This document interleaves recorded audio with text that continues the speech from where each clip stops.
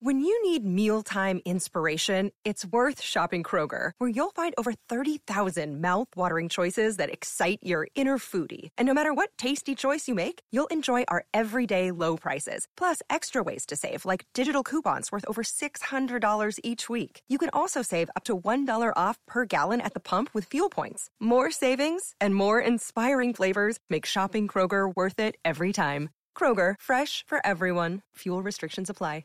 Today is March 16th, and you were listening to Transport Topics. I'm Esmeralda Leon.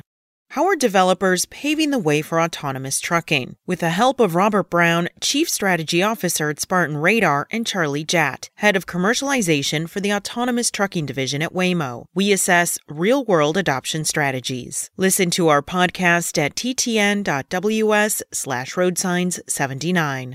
Now let's dive into the day's top stories.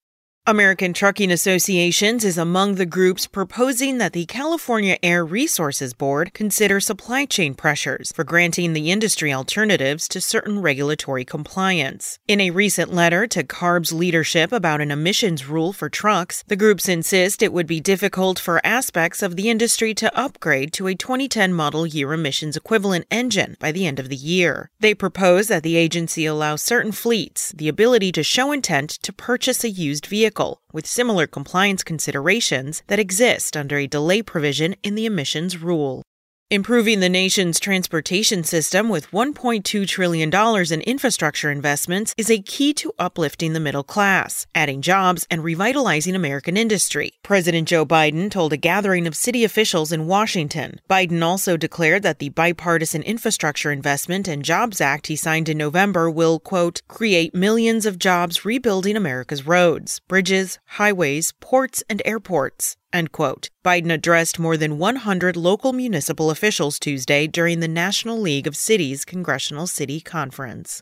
Intel unveiled plans yesterday to invest up to $88 billion across Europe in a bid to level imbalances in the global semiconductor industry that have led to big chip shortages. Pat Gelsinger, CEO of the U.S. chip maker, said Intel was investing the money over the next 10 years. The company plans to spend billions of dollars establishing or expanding chip production sites and creating research and development or design centers in France, Germany, Italy, and Ireland.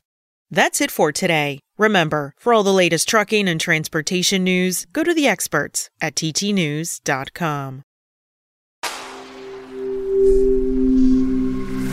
Spoken Layer. Want to learn how you can make smarter decisions with your money? Well, I've got the podcast for you. I'm Sean Piles, and I host NerdWallet's Smart Money Podcast. Our show features our team of nerds, personal finance experts in credit cards, banking, investing, and more. And they'll help you make the most of your money while cutting through the clutter and misinformation in today's world of personal finance. You'll get clarity on strategies to help you build your wealth, invest wisely, shop for financial products, and plan for major life events. Listen to NerdWallet's Smart Money Podcast wherever you get your podcasts.